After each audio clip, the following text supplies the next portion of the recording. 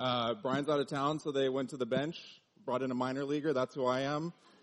So hopefully it goes okay. If we haven't met yet, my name is Jordan, and I came to this building freshman year, 2010, when I started at Poly, and I had no idea what God had in store for my life. It just moves me to tears just thinking about it, how freshman year I would fall asleep like somewhere over there, so some of that could be you, just because I had very little like passion or desire for God, for His Word, but it was just part of my life, part of my upbringing. And God used this ministry called Crew, and He used Calvary to radically transform my life and my experience with Him. More on that later. And now my wife and I, Jenny, we get to the privilege of working with Crew full time. So we actually work with students all around the Central Coast. I work primarily at Poly, hoping to connect them to a life-changing faith and then equipping them to be ambassadors wherever they go next. So that's what we do full time. And I've been gone for 2 months because we were in Lake Tahoe on a summer mission with about 60 students from around the country, teaching them how to share their faith, how to be a light in their workplace, and how to grow in their own relationship with God. So I honestly don't even know what's been happening around here. I think we're going through the book of John, and we're taking a pause on that so that I can share something that's just been so impactful for me and my relationship with God. But I wonder where you guys are at and how you come into today.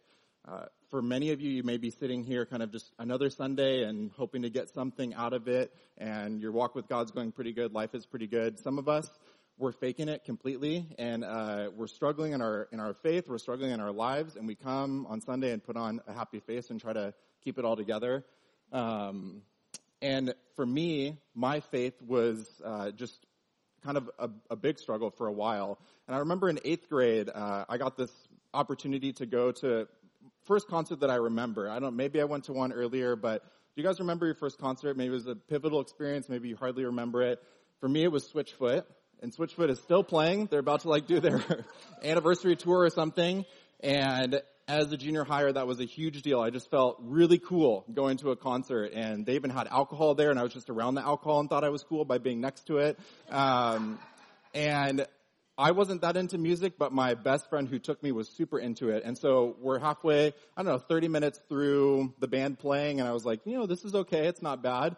Not what I expected. And he leans over and he's like, just wait till Switchfoot gets on. And I realized I had been thinking that the opener was Switchfoot, and I was sorely disappointed. The opener was great. Just they weren't Switchfoot, right? It was like one guy up there on a guitar was like, this is Switchfoot. This is it. And so much of my life had felt like that. My relationship with God felt more opener than headliner, where I had all these expectations for my faith, and they kind of underdelivered.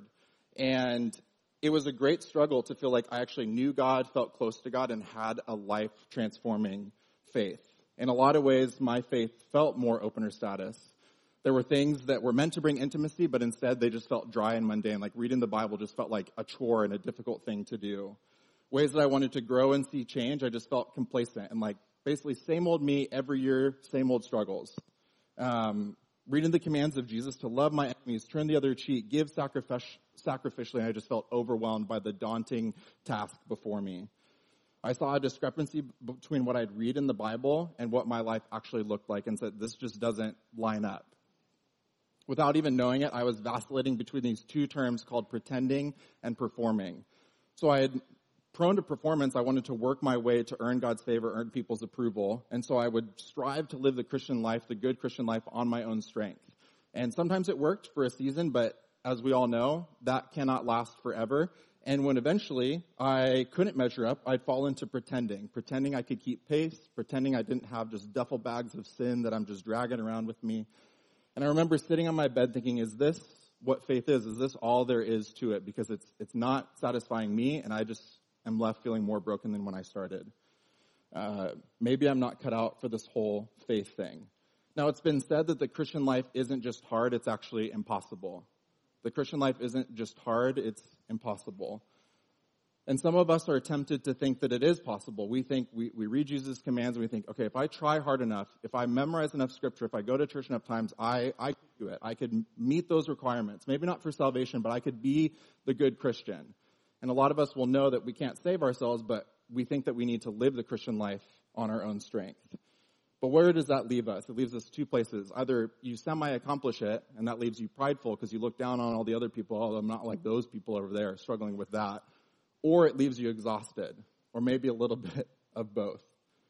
And maybe you've been pretending like I was, but you're drowning, you can't keep up, and you're just ready to give up. You pretend and you pretend, but you just feel stuck in your baggage and your sin. I get it. For many, defeat and discouragement characterize the Christian life. It's just what we're used to. But that's not what God wants for us. While the Christian life is impossible, God has given us a way to live the Christian life, not on our own strength. He has so much more in mind for us. There's this fascinating section of Scripture, if we could, I don't know if it's up. Are the slides cranking? 2 Timothy, beautiful. Okay. People will be lovers of themselves, lovers of money, boastful, proud, abusive, disobedient to their parents, ungrateful, unholy, without love, unforgiving, slanderous, without self-control, brutal, not lovers of the good, treacherous, rash, conceited, lovers of pleasure rather than lovers of God, having a form of godliness, but denying its power. It's this fascinating section where Paul lists all these bad attributes, and then he attaches this label at the end, seeming to describe these people as people who want to follow God, want to live out the Christian life. They have a form of godliness, but they're lacking the power of it. Paul is saying that we can look a lot like Christians, act a lot like Christians, talk like Christians, but we'll lack the power of it if we're not doing it by God's strength. So how can we have power in our faith and not just the appearance of it? So when Jesus died and resurrected, he appeared to his followers, and he told them to wait for something. What did he tell them to wait for? The Holy Spirit. And these are top-notch, right? He's been putting them through an intense training for 3 years, his closest followers. You would think they would be chomping at the bit to follow what he said and to take the gospel to all nations. And instead, he tells them to wait, which for Americans is impossible. We don't want to wait for anything, right? He tells them to wait. So they're just sitting there, waiting for what's next. And he told them to wait for the Holy Spirit. And let's read this section from Acts 1:8. It says, "But you will receive power when the Holy Spirit comes on you. And then you will be my witnesses in Jerusalem and in all Judea and Samaria and to the ends of the earth." Why did Jesus tell his most committed, passionate, knowledgeable followers to wait? Because even with all that knowledge, all that training, all that proximity to Jesus, he still knew that they needed the one thing that would give them power to walk the Christian walk, to live the Christian life, and to be effective in reaching others. They couldn't do it on their own strength. They needed to wait for the Holy Spirit so they might have the very power of God. Ephesians 5:18 puts it this way: "Do not get drunk with wine, for that is debauchery, but be filled with the Spirit." As the Apostle Paul wrote the book of Ephesians, the image that he used was not random or accidental. He didn't just pick one sin and say, just don't do this, be filled with the Spirit. Why did he use this image of being drunk? It's because when a person's drunk with wine or something else, that they'll do things that they would not normally do. They'll act in a way that they would not normally act. Maybe they're more confident, maybe they're more crazy, they're loud, whatever. They do things they would not normally do. And Paul's saying, just like when you're drunk with wine, you do things that aren't natural to you. I'm saying be filled with the Spirit instead so that you can do something that isn't natural to you. You can live out the Christian life by my strength. Paul is instructing us to allow the Spirit to empower us to do things that we couldn't do on our own. See, if we don't trust in the Spirit to bring this power, then we might look a little more generous or a little more kind than the average person or the person, our neighbor. We'll find someone else that we can compare him to and say, well, I'm not like that person. But it's so different. It's a shadow of the life-altering, world-changing, altogether different way of being human that God has given us through his Spirit. I think for me, the Spirit growing up was it was a buzzword, like something you heard it and so you repeated it, or it was a foreign concept. And so almost like the Spirit was just a synonym with Jesus or God. I didn't actually understand the role of the Holy Spirit. And it was just like, okay, yeah, the Spirit, or like by the Spirit's strength or by God's strength. But I didn't understand how that actually transformed my daily life and how it impacted the way that I live day in and day out. And both of those a buzzword or a foreign concept lead to a similar result in that we don't understand who the Holy Spirit is and how the Holy Spirit can work in us. So basically what we're trying to do is move from information or a peripheral knowledge of the Spirit to then ultimately towards life transformation. How do we become transformed by this God who says that he's going to give us power to live a life that we couldn't live on our own? If you hang around me for any amount of time, you'll find out that I'm a huge fan of Costco. And I could tell you a lot about Costco. And I could tell you about how cool it feels to flash that card like a secret club when they, oh, do you have your card? Yes, I do. Thank you. I'm here. I made it. And you feel so exclusive walking into Costco. Or I could tell you about how you could go with not $1 in your pocket and probably get enough for lunch just from the free samples, right?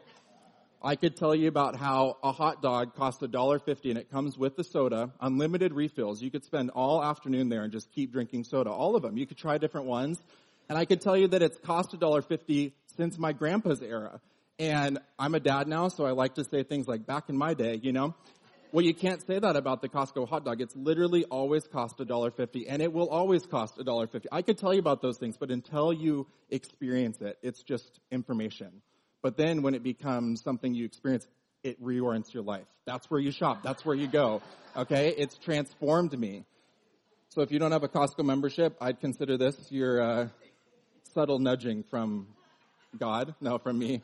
But there is something so different from hearing about something to actually experiencing it. And I think that's how so many of us are with the Holy Spirit. We just hear these words, but we don't actually know how to depend on the Spirit day in and day out. I said I would return to this later. Why did I tear up just talking about freshman year me sitting in these seats falling asleep during Brian's message? I can say that because he's out of town. It's because after my freshman year, I don't know why, I don't know how, but somehow I find myself on a plane headed to Seattle to do an inner-city missions trip. I was in no state to do a missions trip, but here I am going. And the Lord used that to really transform me. I remember going on the plane. I had this giant study Bible with my name embossed on it that my parents gave me, and it was like, blow the dust off. Like, all right, let's cram for this missions trip, baby. Let's get ready to go. I hadn't read it in months. It felt like just like cramming for my calc final a few weeks prior. And I remember just closing the Bible kind of in the middle seat. I was late to the plane, so I'm squished between two people. But that's where my holy moment with God happened. And just saying, Lord, I don't know what I'm doing. I feel like such a fake. I feel like such a fraud. I know that this cramming and this performing and this doing isn't going to cut it. And I know it's not going to actually satisfy me. I'm done with this vacillating. And just one of the most honest prayers I've prayed. And it was God kind of meeting me in that moment and saying, you need to stop trying. Kind of like stop relying on yourself. And I didn't really know what that meant. I was like, okay, I'm just going to come in honest, blank slate, just see what God has for me in this missions trip. Probably the second night there, we went through this training on the Holy Spirit, and that transformed me. Why did I depend so much of my life on, okay, I have this head knowledge, and now I know I need to trust God for my salvation. Jesus saves me, but now it's kind of up to me to live the Christian life. Like, why did that become ingrained, and why was that the thing that dominated how I lived? I don't know, but it was what was internalized. And I did everything on my own strength, trying to be a more loving person, a more kind person, trying to lust less, trying to not cuss, trying to not to get drunk. All these things were just like on me to like kind of grit my teeth, strengthen my fists, and just don't do it, or do the thing that was the good thing. And on this trip, hearing about the Holy Spirit, I realized I was blown away. Just that what God wanted to do was transform it from my effort to His power. What He wanted to do is to teach me to rely on His Spirit. I couldn't save myself. Galatians says, so why do you think after beginning with the Spirit you can now be perfected by your own effort? It was transformative to realize I need to rely on God to produce this fruit in me, to transform me to be the type of person He's invited me to be. And I was blown away, you guys, as God started to show up. A desire for the Bible I'd literally never had just because I asked Him to start producing it in me. God gave me the ability to naturally and almost effortlessly have spiritual conversations. I wasn't forcing myself or doing it so that God would think highly of me. It started just coming out naturally. I wanted to talk to people about God. Started to see life change, victory over sin, things that had held a grip in my life for years. Suddenly, God started to root out and make me a different person. I would recall scripture that I had read a few days prior, and that never happened before. It was like, well, I don't even remember what I read. And it would just like start coming out in conversation, or I'd be in a struggle or a temptation or a difficulty or a hard conversation pop into my head. Man, that was evidence of the Spirit just working in me. I started to actually pray with power, not just thinking it was words kind of tossed up, hoping that it sticks somewhere, but I was praying to God. He was hearing me. He was responding. My prayer is that we'd experience this anew today. So my goal, let's understand who the Holy Spirit is and then how we can live by the Spirit. A couple just fly-by quick things. The Spirit is not a force or an energy. The Holy Spirit is a being. It's a person. It's fully God, equal parts of the Trinity, and the Spirit came to do a few things, to be a helper to us, our counselor, and to reveal Christ so we might know him and then begin to trust him and rely on him. What does the Holy Spirit produce in our lives? The Holy Spirit produces a new birth in us. It's impossible to even know God apart from the regenerating ministry of the Spirit. So it was Jesus himself who said in John 3, unless a man is born of water and the Spirit, he cannot enter the kingdom of God.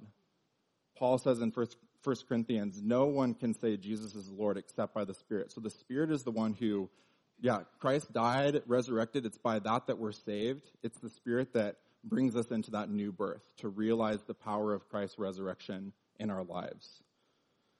The Spirit gives us power to comprehend the incomprehensible. Why was Scripture just like, as if I was studying astrophysicists or studying astrophysics? It's because the Spirit is the one who illuminates Scripture that we can understand it, and then it has power in our life, not just information.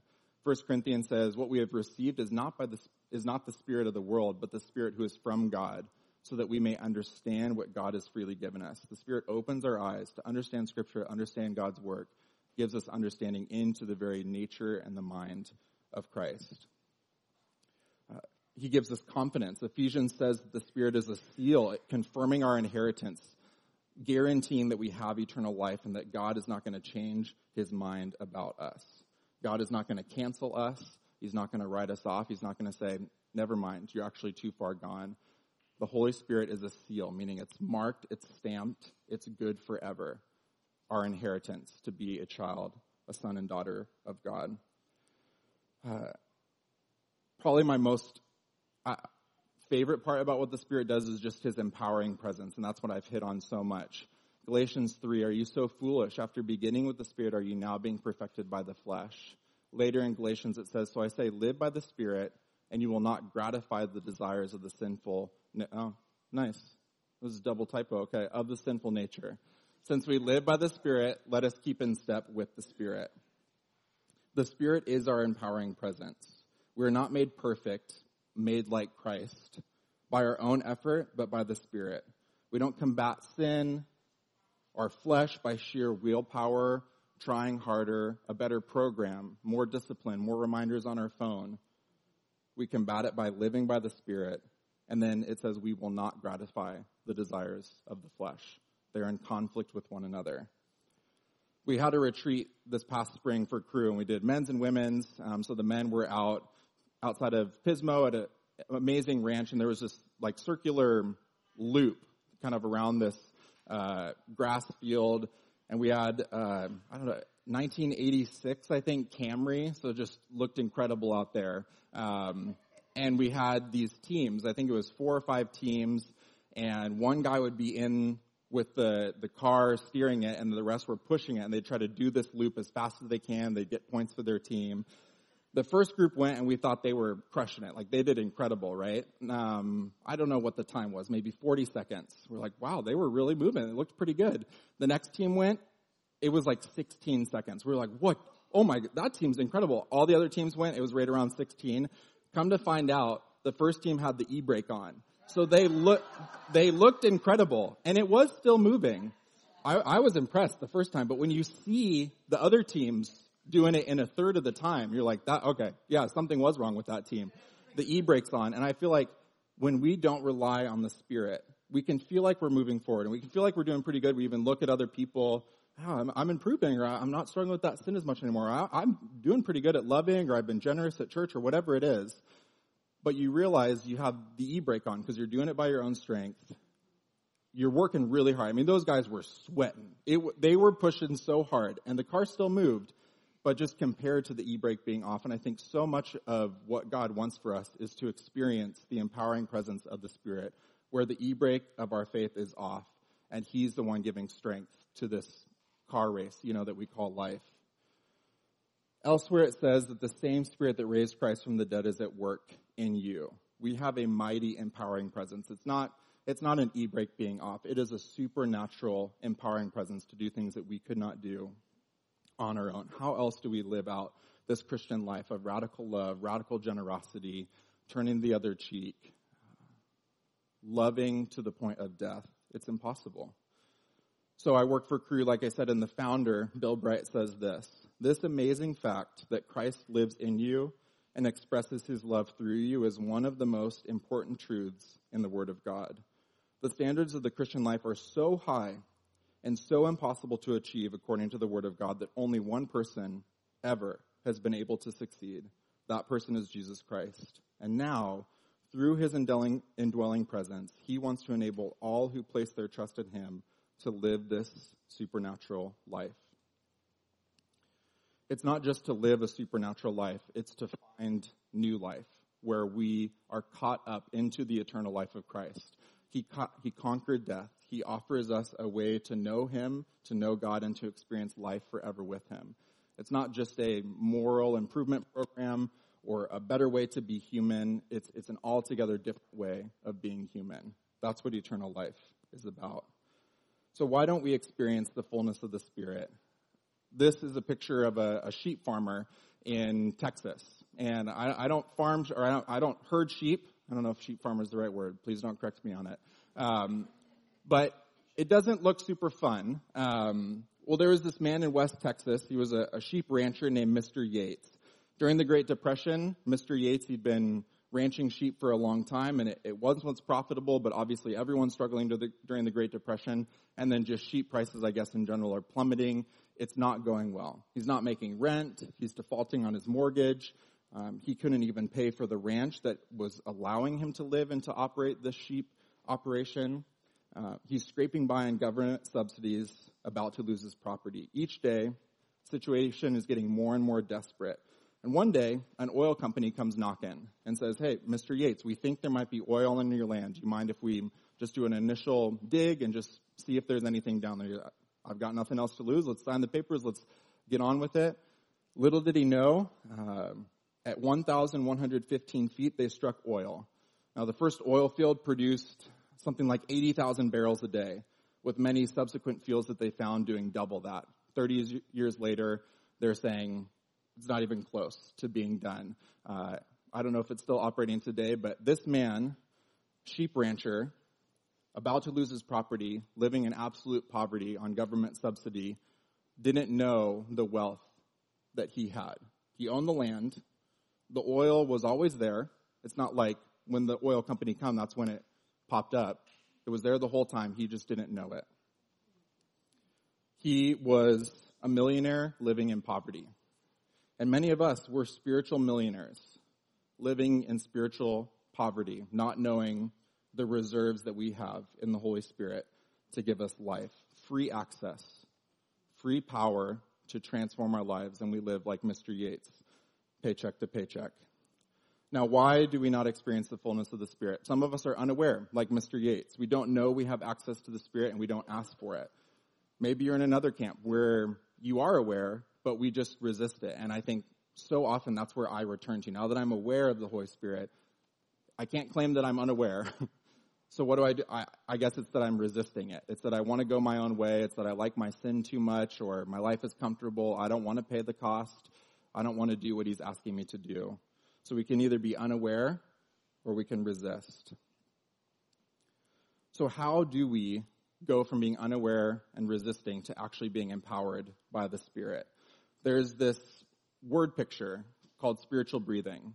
All of us this whole time have been breathing. I bet most of you have not thought about it once. Maybe a few of you, you're like, in, out, okay? If you heard that. But most of us, it's just innate. We do it. It's breathing, right? And the goal is for us to get this word picture of spiritual breathing to be that innate or just in us, that we do it naturally without thinking. It's kind of our default mode. So in Ephesians 5:18, we looked at that earlier. It's don't be drunk with wine, but be filled with the Spirit. We know that God has commanded us to be filled with the Spirit, okay? This is the foundation for why spiritual breathing is a powerful practice. He's commanded it, So we know that he wants us to be filled with the Spirit. And then in 1 John 5, it says that he promises he will always answer when we pray according to his will. So is it his will that we're filled with the Spirit? Check. He commanded it. So if it is his will and we ask for that, Lord, you've commanded me to be filled with your Spirit. I want to be filled with your Spirit. Is he going to answer that? 1 John says we can take that to the bank. Cash money. It is a 100% good promise. If we pray according to his will, he will answer. So what is spiritual breathing? It's exhaling, confessing sin the moment we become aware of it. Lord, I recognize that I was just critical or judgmental in my mind towards that person. Or I recognize that I'm just thinking with lustful thoughts, or I'm having envy over what someone else has compared to me. Or I'm comparing myself to that person and thinking less of me and more of them. Fill in the blank. We all have these, moment by moment, these thoughts come in, or actions. I speak harshly to my kids, or I'm short with my wife, or, I make a prideful comment to try to puff myself up, and inadvertently I'm putting someone else down. The moment we become aware of these things, we confess it. Lord, I don't want that to rule my life. I don't want to be a judgmental, critical, prideful, selfish, greedy, envious, fill in the blank person. I don't want that. Thanks for your forgiveness. It doesn't change when I sin. It's not, put that another thing. Are we going to give him grace today or not? No, we can thank God for his forgiveness. I'm pretty sure, I know there's a lot of different ages in the room, but none of us were alive when Jesus died on the cross and resurrected from the dead. Can be confident in that. And he did that once and for all for the sins of all humanity. That happened before I was born, so I don't have to worry, well, did he die? No, was that going to be good when I sin 2,000 years later? Yes, it's good. He gives us his grace. So we thank him for his forgiveness. After we confess and agree with God, we inhale. And by faith, we just say, Lord, if I'm living by my own strength and I'm producing envy, jealousy, bitterness, quarreling, whatever, I exhale that and I just acknowledge that was me. If the Spirit's in control of my life, the Spirit cannot sin. The Holy Spirit is God himself. But when I'm in control of my life, I can sin. So I just, by faith, I say, I don't want to be controlled by my own strength. I want to give myself back over to you. I want you, Holy Spirit, to be in control of my life. And we yield control of our life back to the Spirit, and we can trust that. Let me go to this picture bubble. So what's going on here? These are 3 examples of lives. The one on the left, it shows a person who hasn't trusted in Christ. How do they become a Christian? By faith, they say, I recognize that I need you, Lord. I want salvation through you. I acknowledge that you're God. I want to yield my life to you. So by faith, they put their trust in Christ. The person on the right is someone who is a Christian, but is taking control of their life back. So, I do that all the time, right? Anytime I do one of those things, one of those sins or those mindset struggles, actions, I'm taking control back and saying, I think this is the better way to live. I think it's better to be envious and to compare it to what someone else has than it is to be content, like God says that I should be content, whatever it is. So I've taken control back in my life. So Jesus, he's still in my life. I still have salvation, but I'm saying, why don't you just take a seat real quick and I'm gonna drive the car for a little bit. We'll see how this goes. That's what I'm doing anytime I take control back. How do we get back to this God and the Holy Spirit being in control? We just by faith say, would you take control back in my life? I don't want to live that way. I don't want the fruit of the flesh to be manifest. I want the fruit of the Spirit to come through. So, Lord, you take control back. So it's all by faith. Just like we became a Christian through faith, we daily depend on the Spirit through faith and just giving control back over to him. I want to we're going to go to the classroom real quick and kind of wrap up here. You got my help? I want to give an example of, this is a big whiteboard, okay. Thank you, Vanna. So, we're going to do HS for Holy Spirit, okay? And then this is self. This is an example of 2 lives lived, okay? Maybe we start the morning Devo. We get some time in the Word. We're feeling close to God. Okay, the Holy Spirit. Man, God is so good. I love this, And then you come out from that morning time and maybe for me, it's my kids fighting, and I immediately snap at them. So is the Holy Spirit going to snap at my kids? No. right? That's me. So I started in Psalm 103. Things were going great. And then immediately I take control back. Okay? And so I'm depending on myself. Okay? And I could go the rest of the day, just not address that, like, oh man, I shouldn't have done that. Okay, try harder, be nicer to my kids. All right, let's go. Days ahead of us. Got to rush out the door. And who knows, maybe I don't sin the rest of the day. Let's just say that that's a miracle and it happens, okay? But you spend the rest of the day dependent on self, and then at the end of the day, maybe, I didn't even realize I snapped at my kids, but I just kind of moved on. At the end of the day, I'm saying prayers before I go to bed and just, oh man, I was pretty harsh to Caleb. Like, probably shouldn't have done that. That was wrong. Lord, would you forgive me? Thank you for your forgiveness. I accept your grace and fill me with your spirit so I can be different, be a better husband, better father, whatever. Do that at the end of the day. Okay, that's not bad. It's like I've restored fellowship with God, but I spent the bulk of my day just relying on self. And what have we seen in Scripture that relying on self produces? It maybe we can be moderately good people, but it produces enmity, jealousy, quarreling, lust, anger, whatever. And so I've relied on myself, and what is that naturally going to produce if I stay reliant on self? If I do that day after day after day, it just produces fruits of the flesh, fruits of the self. What should my goal be instead? Okay, so I noticed that maybe it's in the car. I'm driving to work, and it's 30 minutes later. I'm like, man, I was pretty harsh to Caleb. Let me just acknowledge that. Lord, would you forgive me? I want to be led and directed by you, not by myself. So I restore fellowship with God, and maybe even give Caleb a call, Jenny, and say, hey, could you put Caleb on? Caleb, I'm sorry. Daddy was pretty harsh to you. Will you forgive me? So maybe it takes making it right with someone else. But at the very least, I've acknowledged it before God and just asked him to fill me again so that he's directing and empowering me. So maybe that's 30 minutes later, and I kind of restore fellowship, go through my day.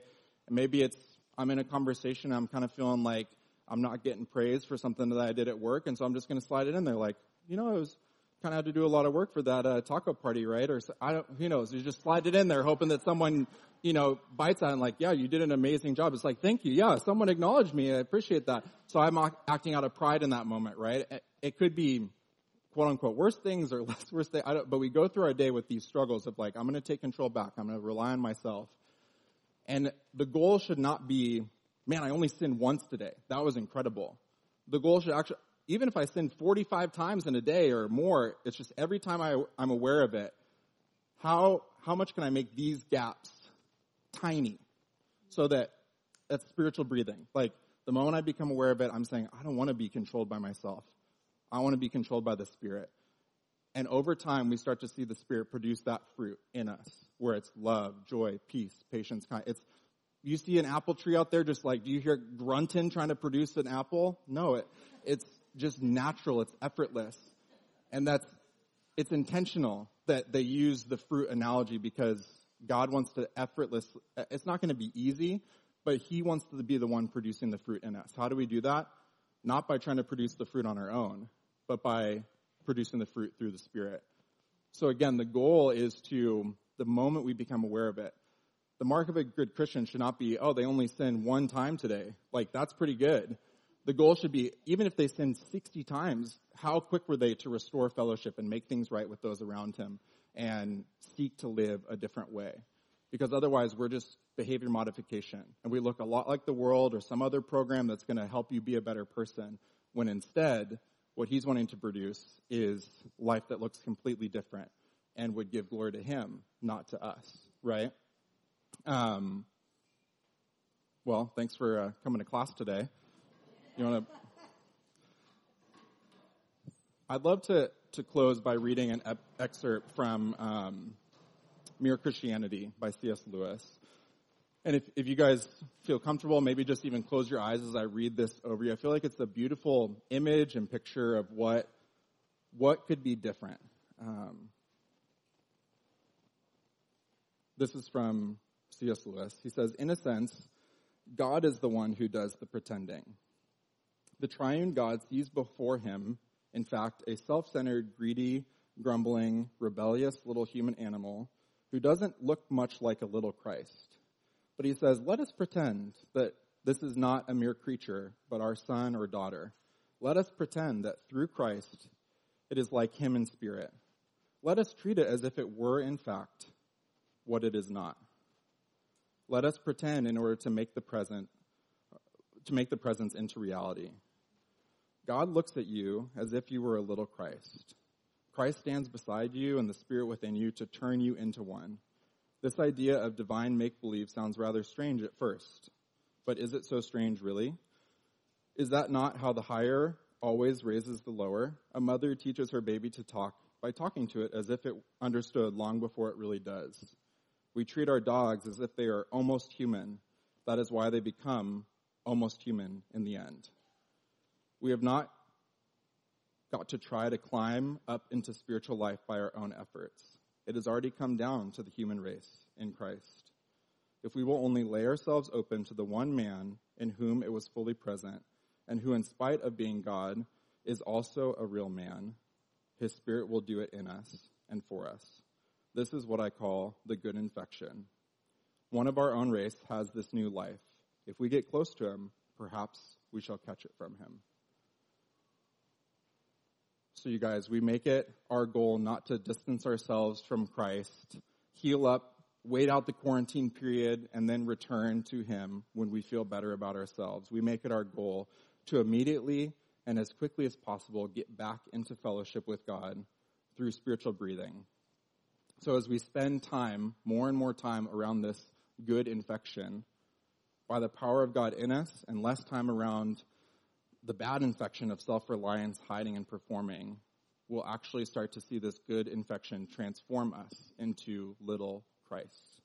Let me pray over us. Father, I praise you that you've invited us into this, not because of our own beauty or glamour or that we had anything that you would owe it to us, but out of your goodness, you have made a way for us to not only know you and know eternal life, but to be transformed into completely different people.